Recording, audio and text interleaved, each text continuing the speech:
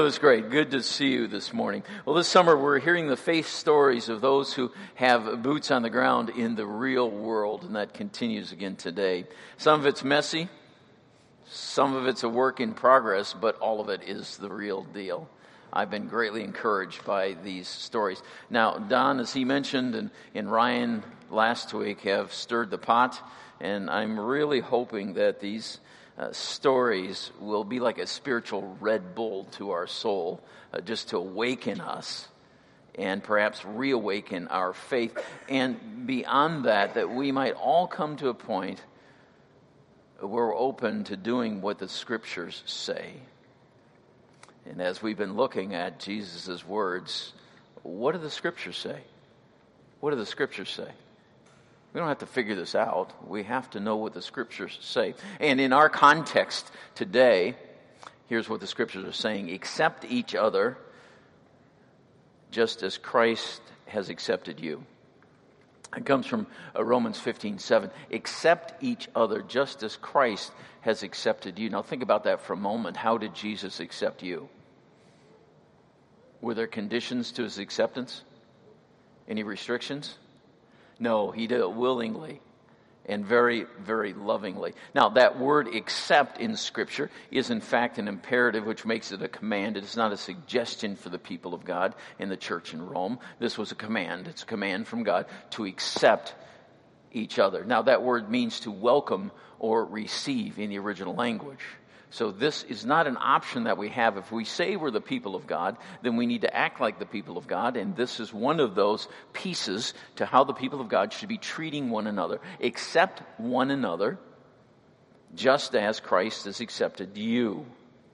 Now, accepting someone means we love just as they are. We love them just as they are, with all their hurts and hang-ups, with all of their beliefs and behaviors that don't align with ours. That's hard to do, especially in today's world. My love for someone is revealed by my acceptance of them, not necessarily in my agreement with the decisions they make or don't make. That's important, so let me restate that. My love for someone else, my acceptance of someone else, is based on what Jesus has done for me. Therefore, I am commanded to accept them just as they are, accept them as they are, without necessarily aligning myself with what they believe or what they behave. Make sense? Everybody says, oh yeah, I agree with that. Huh, do you really? It's possible, really I think possible, to be in a relationship with someone and not agree with their decisions or their choices. How do I know that? Because Jesus accepts me just the way I am. Does Jesus agree with every choice that I make? Every choice that I've made or will make today or tomorrow? Will he agree with those choices? Not necessarily, but will he accept me just the way that I am? And will that be based on his love for me? Not for me to perform for him, but it's based on the love that he has for me, that he showed at the cross by giving his life for me, correct? So you're accepted just the way that you are, and we must then turn around and accept others just the way that they are. Ooh, this gets tough, especially with your spouse, right? So how do we do this? The Lord is not asking us to always agree, but to always accept. Now, Paul used the same word in Romans 14. Here's what he said. Welcome or accept with open arms fellow believers who don't see the things the way you do, and don't jump all over them every time they do or say something you don't agree with. Remember, they have their own history to deal with.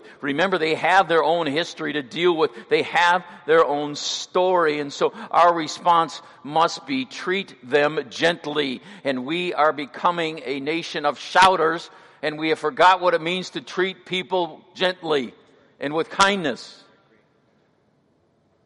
And so let's come back to what the Scriptures say, shall we? Let's practice what the Scriptures say. Let's obey what the Scriptures say. So, why did Paul write these verses in Romans 14 and 15? What's happening in the church in Rome?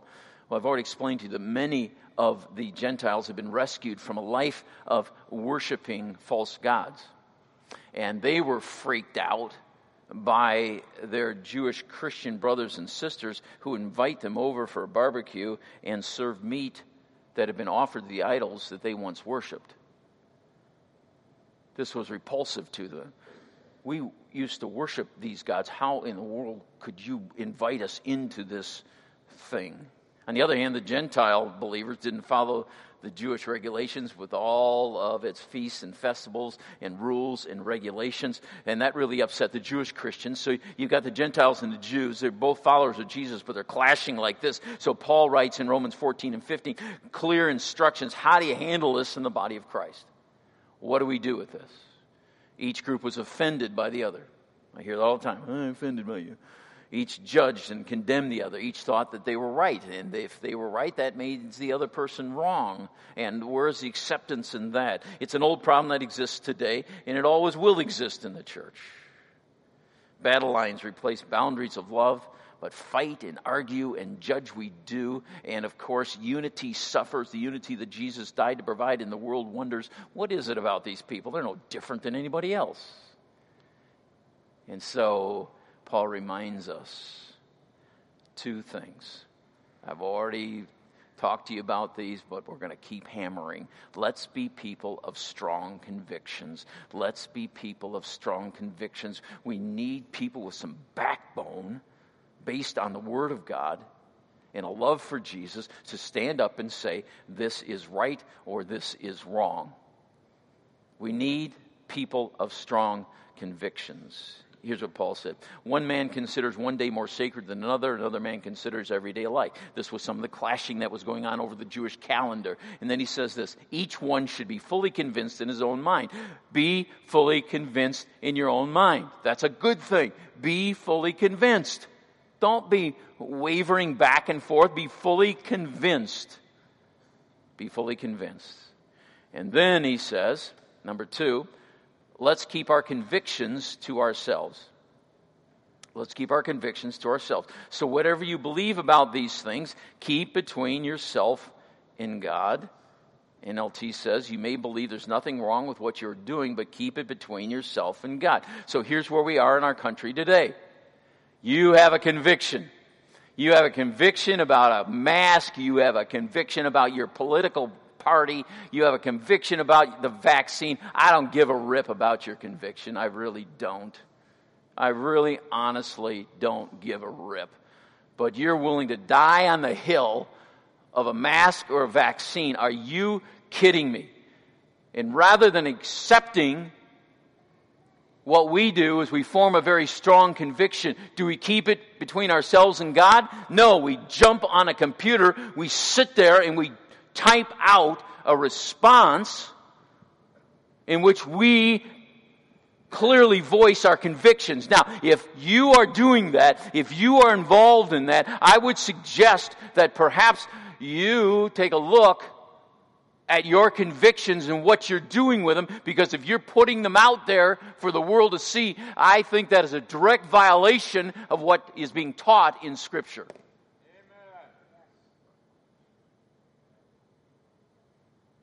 Be people of strong conviction. Whatever you believe about these things, keep between yourself and God. I am not interested in your conviction.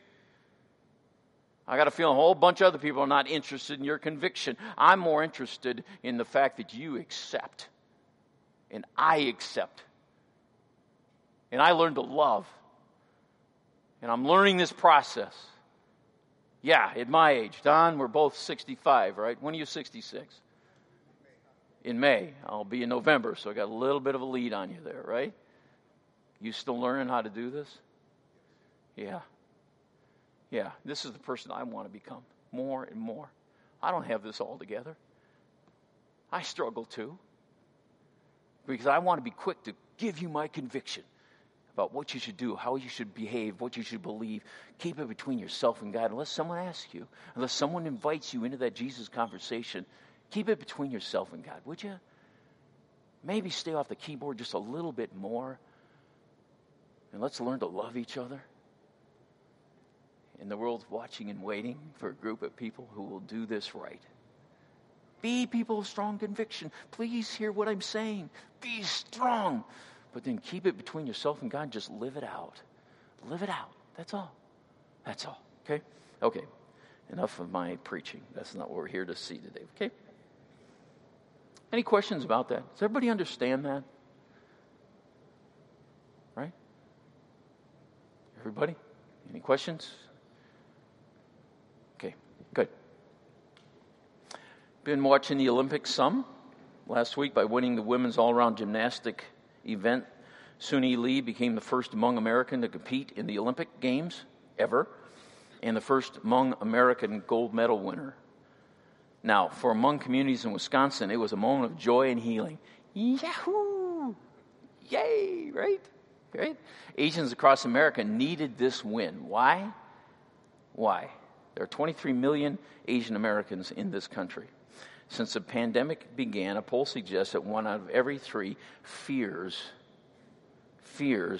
that they will be attacked. Many of them have. Why? Because you brought COVID to this country. I don't care if you're Korean or Japanese or Filipino. It's just a mindset that boggles me. Boggles me. Understand, hate crimes overall increased last year by 2%. Horrible. Hate crimes against Asians rose by 146%. Asian hate is real.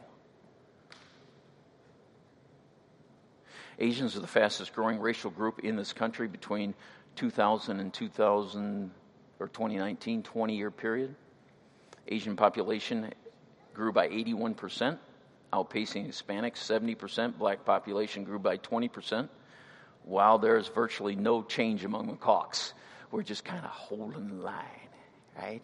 Which means we're getting outnumbered. And I'm really excited about that.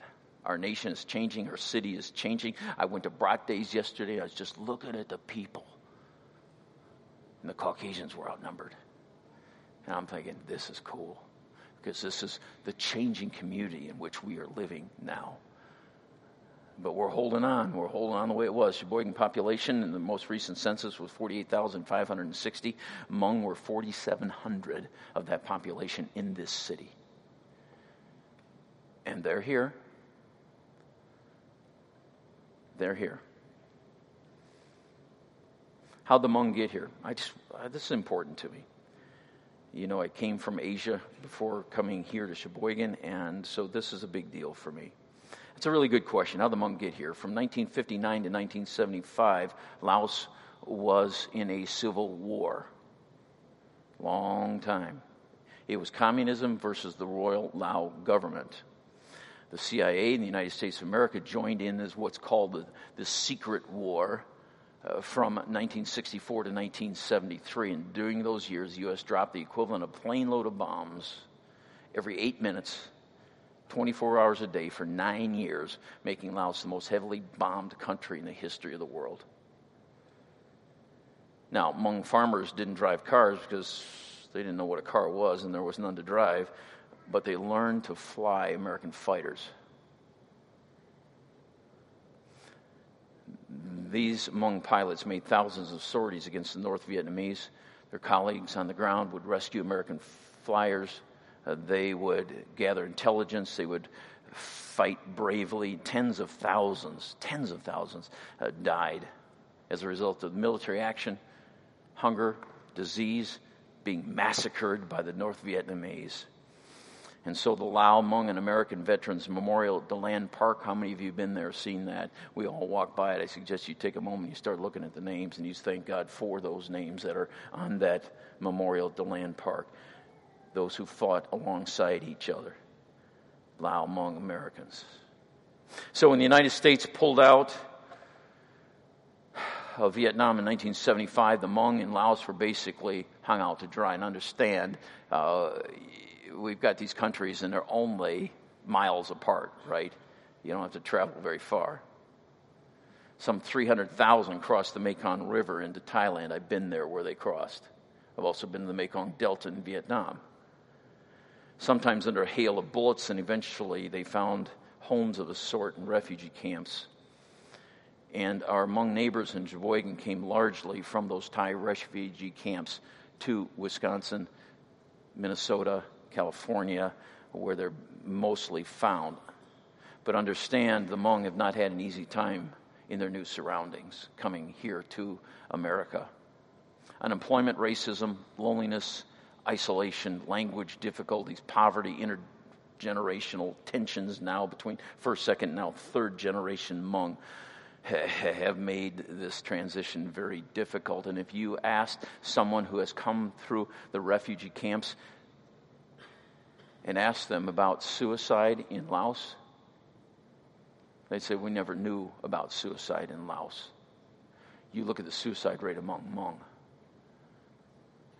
Because I'm here, this is what I want to say. The Hmong are not in Wisconsin by choice. We Caucasians have all kinds of choices. They are not here by choice. They are here to survive. They've been lifted from their home country. They've been brought here to America. They're not in Wisconsin by choice. They are here by circumstance. But in God's economy, I don't think there's any accident to you. God does everything with plan and purpose. And so our church has been one of many who welcomed the Hmong to Sheboygan. And I'm proud of that way before I got here, this church was involved. Bill, where are you? Bill. Bill's a veteran here and has had an understanding. He's going to share with us just a couple of minutes. Well, Steve, why don't you come on up too?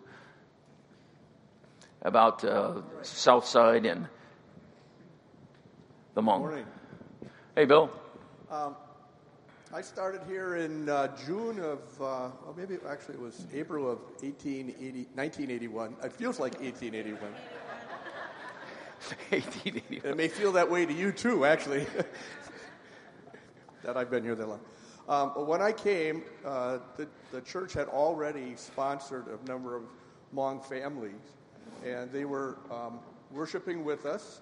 Many didn't have a language that they would understand the worship, but it was lovely to sit in church and have the Hmong families there, and we worshiped together and spent time together. As their numbers grew, then they came to us and said, we'd like to start our own. And they started a church, had a pastor, and they would meet in our church building and have services in the afternoon. So we would come in the morning, and then as we're leaving, they're coming in and having the afternoon. And we spent a number of years like that. Then we were going to expand the church, and the Hmong came alongside, and I could still remember Jack Hammer working in the basement with some of the Hmong men, and the women were out on the grass. I don't know if any of you kids remember this. They were out on the grass, and they were chipping the cement off the bricks so we could reuse the bricks. And so we worked together quite a bit. And we would meet together at times, and I have been to their picnics. And they are just an amazing experience. But one thing, my conviction is, I cannot play Katao. I can't play that game. I can't spin up in the air. Am I saying it right? Katao, with the ball and the net, and you jump up. Okay, I'm not doing so good. All right. Well, I played it worse than I'm saying.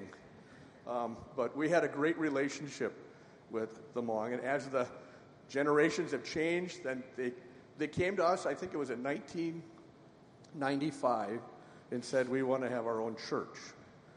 And then we said, well, we were thinking of building something else, going somewhere else. So they bought our building over on 11th Street, and it was a blessing for both of us. It was a win-win, as we like to say. And now they have their own facility out on County Trunk A, and we have a good relationship with them. We've spent Christmas Eve services together, and it's been good. And we appreciate the Hmong people that have come here, not by choice, as we've heard, but God brought you here. Yes. And it's just amazing how we've been able to, how you've been able to transition into, this culture we have, and have really succeeded well. You are highly respected, I think, in the community, especially in the banking community. You guys know what you're doing. So I just want to say thank you for fellowshipping with us and bringing a new perspective, a greater love for the Lord, and walking this journey with us as we move to Arise, and we arise and we move to our new building, and all those things. We're in this together. So thank you, and we love you.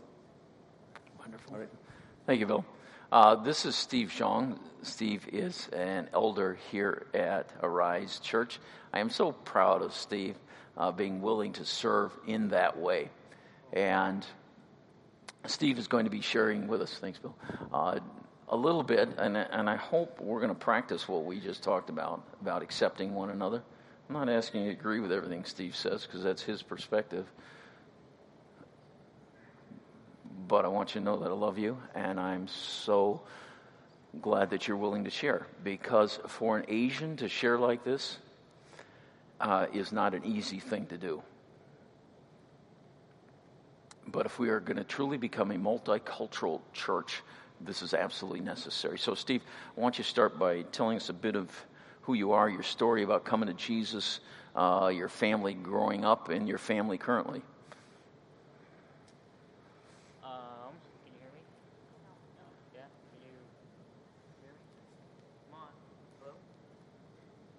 Actually, I'm not on. I'm sorry. I was muted. I would like to think that my story is a little bit different from the typical little Hmong boy growing up. I was born in La Crosse. I'll explain in a little bit. I was born in La Crosse, city of La Crosse, and by the time I knew it, probably 3 years old, we moved to Sheboygan. And prior to that, my father was going to school to become a teacher, and so he had graduated in La Crosse, and so that's the reason why we moved to Sheboygan, because he found a job. He actually became a history teacher in Sheboygan here, and so that's why we moved here.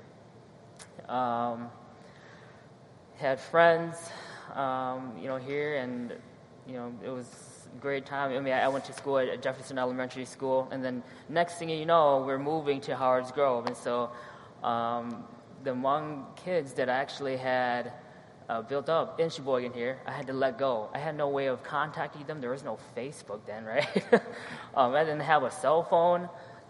I lost all contact with all of my Hmong friends. And so moving from Sheboygan, which was very diverse, to Howard's Grove was predominantly white. I was the only Asian kid in the entire school. In elementary, middle school, and in high school. In Howard's Grove, I was the only Asian kid, well, besides my brothers and sisters, of course.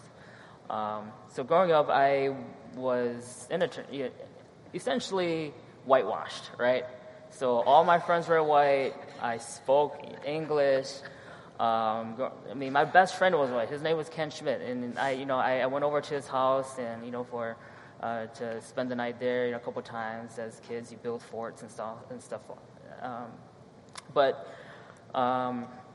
going back to my time in Sheboygan, though,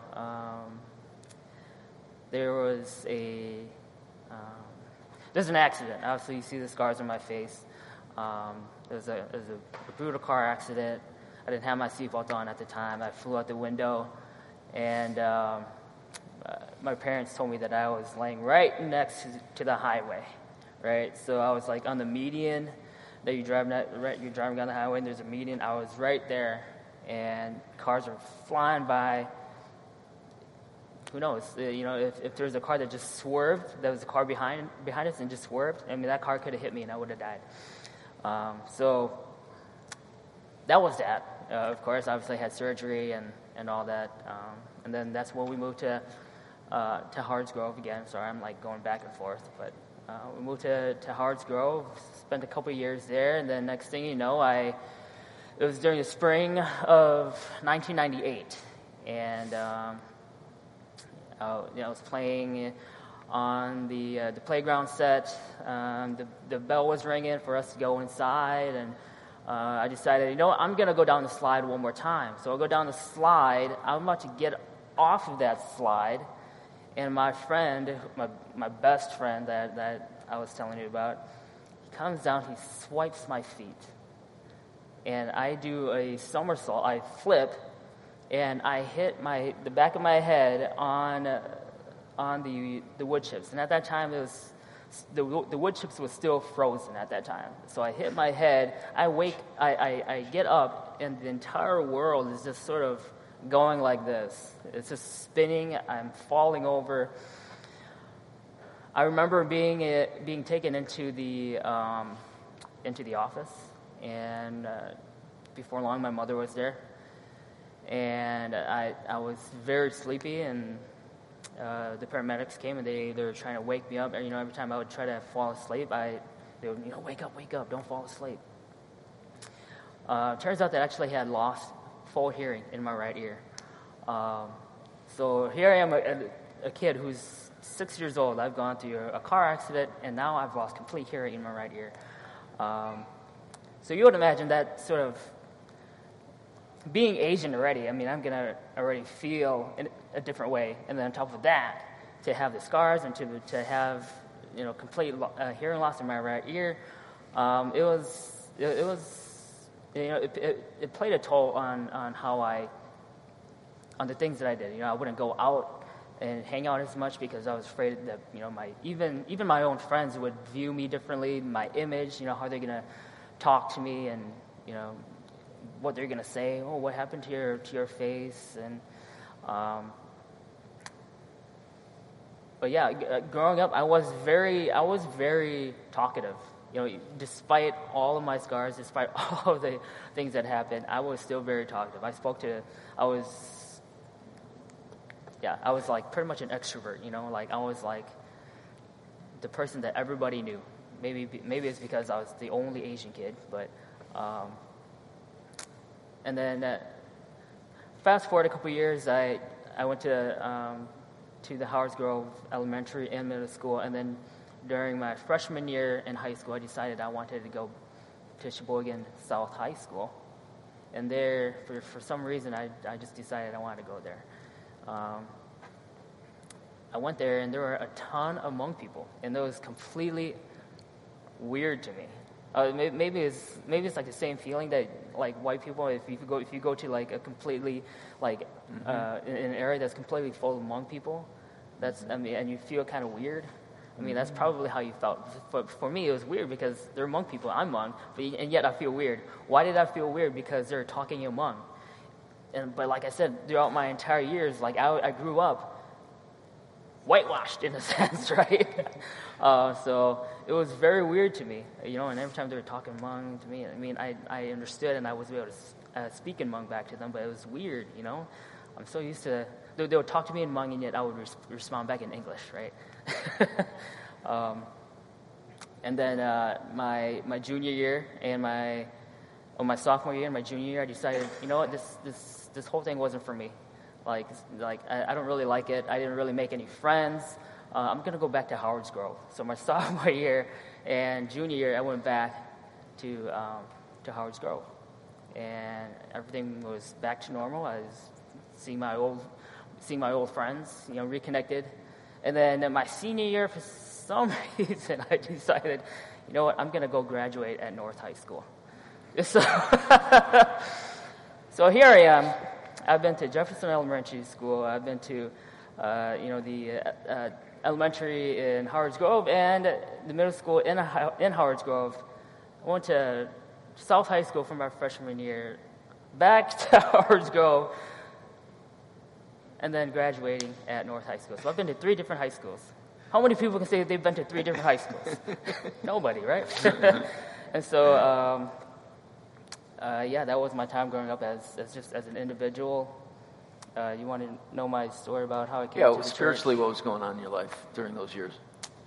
Well, when I was 11 years old, I decided to pick up a guitar, my brother's guitar that he was no longer using, and I wanted to be cool. I wanted to be cool. I wanted to play the guitar. I wanted to impress all my friends, and so that's how I really got into ministry at church, because I picked up the guitar, and like I said, I was deaf in my one ear, but I only learned to play by listening. I learned from playing by ear, and so, I would spend countless hours, practicing the guitar, practicing the worship songs, during that we're going to be playing for that week. I mean, I wasn't going to be up on the stage, but I played those worship songs just so I could learn them. And then I was 18 years old, and we had just the Hmong church. We had just hired a new pastor. His name was Pastor Xiong. Pastor Xiong. He's now a missionary in Africa. He just said, "Look, Steve, our worship leader at the time, he had just stepped down. He just did a no-show, right?" And then my pastor he just said, "Hey, look, Steve, you're going to go out there." And I'm like, I've never done this before. I've never led before. I've never even sung in front of a crowd before. And so he just pushed me out. And you know what? The Holy Spirit just moved, and he did his thing, and we were all worshiping. And before long, I was the worship leader there at Community Alliance Church with Phil and Miko. They were a huge step. They were a huge reason why I am sort of where I am today with ministry as well. And then, of course, growing up, I became like a sponsor for the high schoolers. And Chewy was one that I had sort of mentored. He was up here just singing and leading worship, and it just brings me so much joy to see Chewy, especially people that I have mentored up on stage worshiping and just giving God all the glory. And so, yeah, is that. Tell us about your family now. With Amy or my. Yeah. Or my family, my direct family. With Amy and your kids. My wife Amy, she is part of the worship team as well. She's actually she's not here. She's actually downstairs with the kids. And I have two kids, two daughters, a 3.5-year-old and a 1-year-old. The 3.5-year-old is called Heartland. We call her Heart for short. Like whenever we're texting or anything, we use the heart emoji to just sort of say heart. And so that's kind of her thing. And then the younger one is Skylar. And it's so crazy because their personalities are so different, right? Heart is, she was, at the age of 9 months, she started walking. And then at the age of 10 or 11, she was doing sign language with us. And by the time she was 11 months, she was already like running. And now Skylar, who is like 1 year old, like she can barely just hobble along and walk, And Skylar is very. She gets her temper maybe from me, and it's just so fun and interesting just to see how they interact with each other. But yeah, great. Now, for many Hmong, when they leave the Hmong context of their culture, and particularly as Christians, it's very difficult for them to go to a church that isn't Hmong, because in the Hmong church they preach and teach and sing in Hmong, at least the first gens do. And what was that process like for you to actually leave the Hmong context? Now, you've had that experience growing up where you've kind of flipped back and forth, but as an adult now, how was that for you leaving? Yeah, it was pretty hard leaving. We didn't leave the Hmong church on bad terms. We left because we felt that God was calling us somewhere else. And it's just like growing up in your own house. You grow up as a kid in your own house, and then when time comes, you leave. But family is still going to be family.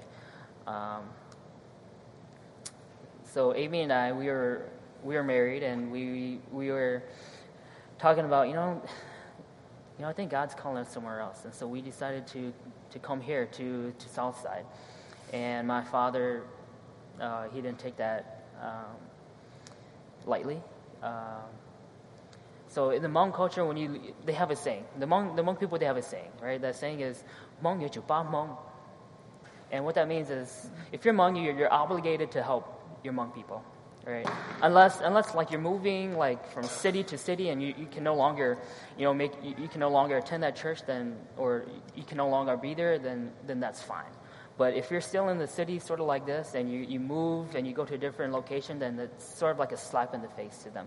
And saying, especially going from a Hmong church to a white church, I'm going to call this a white church, that's a bigger slap in the face, because like what their mentality is, the Hmong culture is that if you leave the Hmong church and you go to a white church, it's like you're leaving your people, and they don't take that lightly. And so my father, he didn't take that lightly. He was more concerned about his image, how the Hmong community would view him and our family, and how they're going to talk behind his back. And so yeah, I got into a huge argument with my father about that. We were still living. Amy and I, we were still living with my parents. We were married, but we were broke, and one of those things where, oh man, what were we thinking, right? But anyway, we were still living with our parents, and after that argument, I just got fed up and said, we're gonna move. We're gonna just go. And Amy wasn't home at the time, but I called her and said, hey, look, you need to come home now because we're moving, right? And she's like, what? Where are we moving? We don't have a house, right? It's like, you don't even have a job, Steve. I'm like, we'll figure it out, right? Thankfully, I have a loving sister-in-law and brother-in-law, Phil and Miko. We went over and stayed with them for a couple of months, just to try to work things out. But yeah, to this day, I have a good relationship with my father. I mean, we haven't talked about that. We haven't made things right. It's definitely not in the Hmong culture to go back and talk to somebody and ask for forgiveness, especially the father. It's just in the Hmong culture, the father is just at the top. Like, you can't, whatever, even if they're wrong, they're right. And so I know Amy has talked to me and like, Steve, you should probably go back and talk to your father and just try to make things right. But I have a good relationship with my father now. It's just that those, I'll send my daughters to their house and they'll wash them. But there's still that argument that we have that, and that's not the only argument that we had. There's one during the wedding that we had too, which I won't talk about. But yeah, that was sort of our time leaving the church, leaving the Hmong church, and the struggle with that. Tension's still there now. Yeah. When we interviewed you for elders, that was a profound moment for me, because you looked at that group of Caucasian elders and you said, this is a white church, this is a Caucasian church. Even though we talk about being multicultural and all the rest, it's a mentality, it's an attitude. From your perspective, what makes this a Caucasian church? Well, just look around, right? No, I'm just kidding. I mean, to put it bluntly, I mean that's probably it too, right? Just look at the people, right?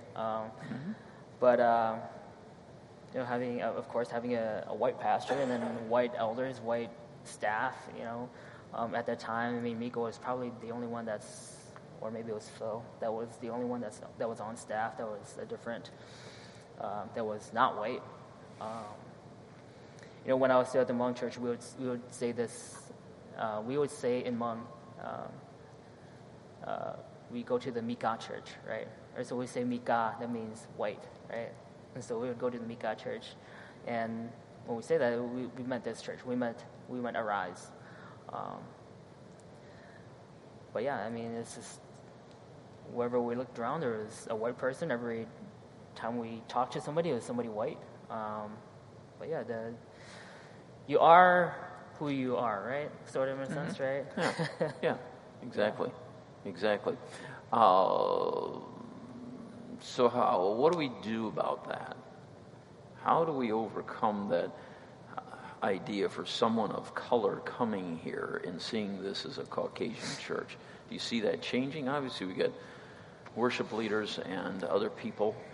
You are now an elder, and you've heard me say repeatedly that we will always be a Caucasian church unless we have people of color in decision-making positions in the church. In order to determine the course and direction of the church, at that level of leadership, we will always be Caucasian until we have other voices that are adding to that. Now, that's the way that it is. Okay, we live in Sheboygan, Wisconsin. I get all that. And yet, we look at the changing landscape of this community and every community across America, and times they are changing rapidly. So, from your perspective, what can we do, Steve, to make this more inviting, to make this more welcoming to someone who is not Caucasian? I think, well, it's funny because, like, we look at the world, and the world is, or we look at America, and America is probably one of the most diverse countries in the entire world, and yet, like, every single church is so segregated still. I think there's a problem with that. There's still, like, Hmong churches, black churches, white churches, predominantly. What can we do to be more inviting? I think one of the big things with, coming from the Hmong church is that, or just being Hmong, is that we're very family-oriented, and I think that's one of the things that sort of,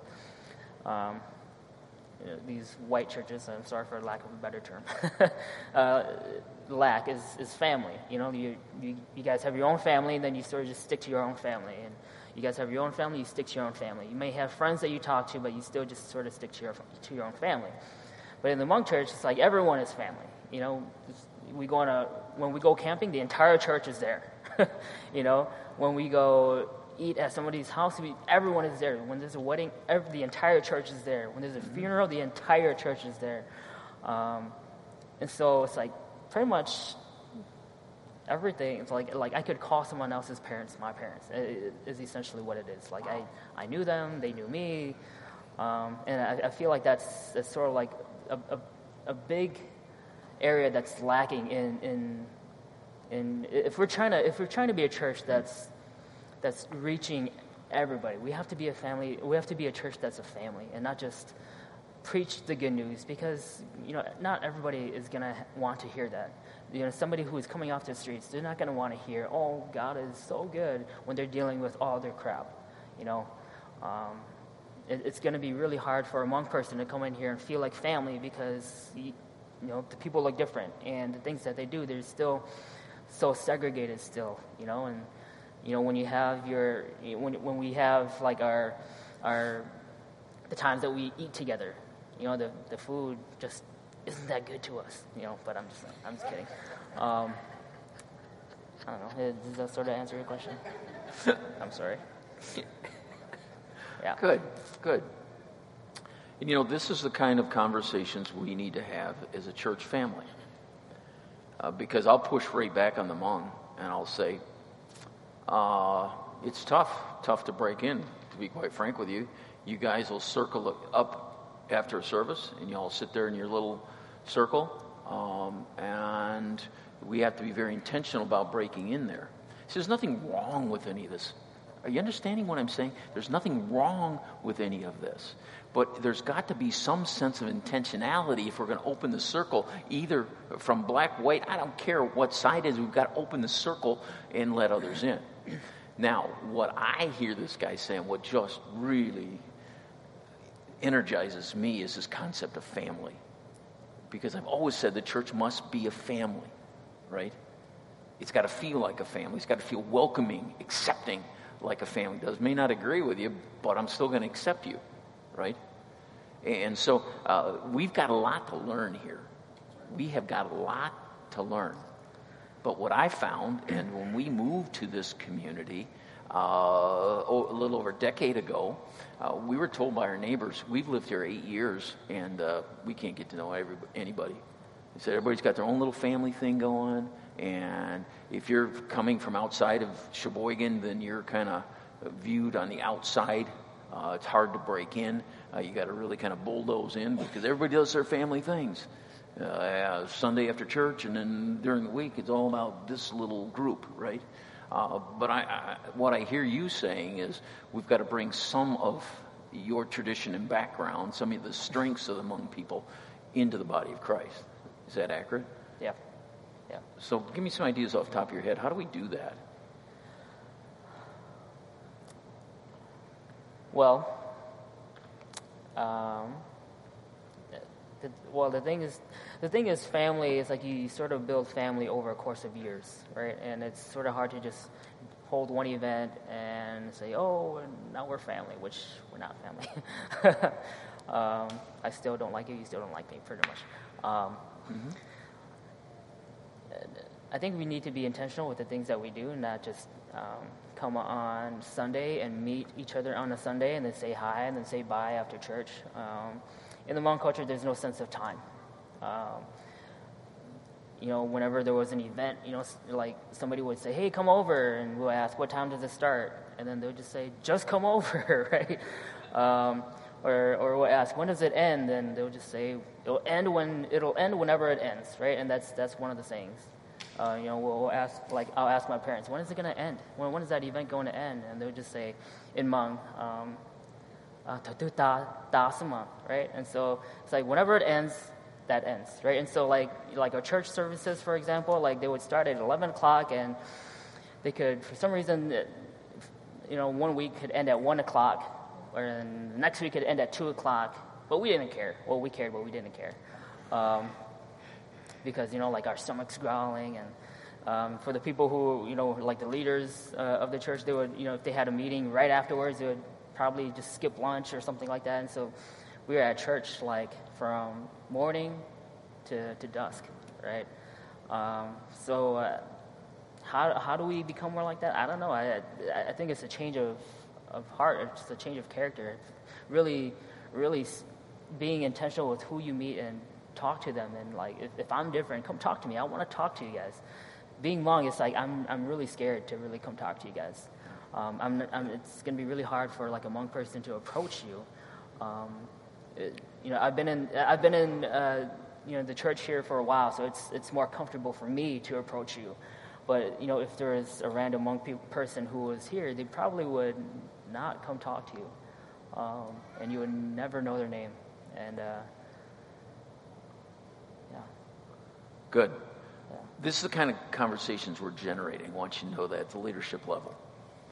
If we're truly going to be multicultural, this is going to take some conversation. So what's your desire for Rise going forward? Then I'm going to take a couple of questions and we're done. Well, my desire for Rise is what I just said. I really want this to be like a family. It really, for me, I hold that on myself as well. I'm not doing a good job reaching out, even as an elder, right? As an elder, I'm like, man, I feel like I'm failing the church because I'm not going out and greeting people as much as I should. But just being a family, like Arise, I want us to be a family. I want us to be able to count on each other to, maybe even go on a church camp together. Man, how crazy would that be? Going to camp with Don,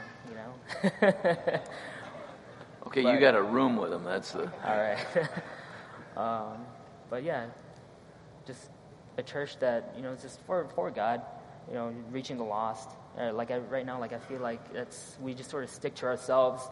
We just minister to ourselves. We worry about the things that, only sort of impact the people of this church. Yeah.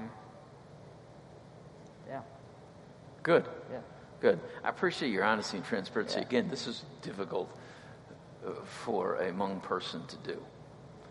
Kind of ironic, though, right? Because I'm leading on worship on stage, and yet I can't even share it, right? Yeah. It's difficult. Yeah. But thank you. That was courageous. Questions or comments that you would have?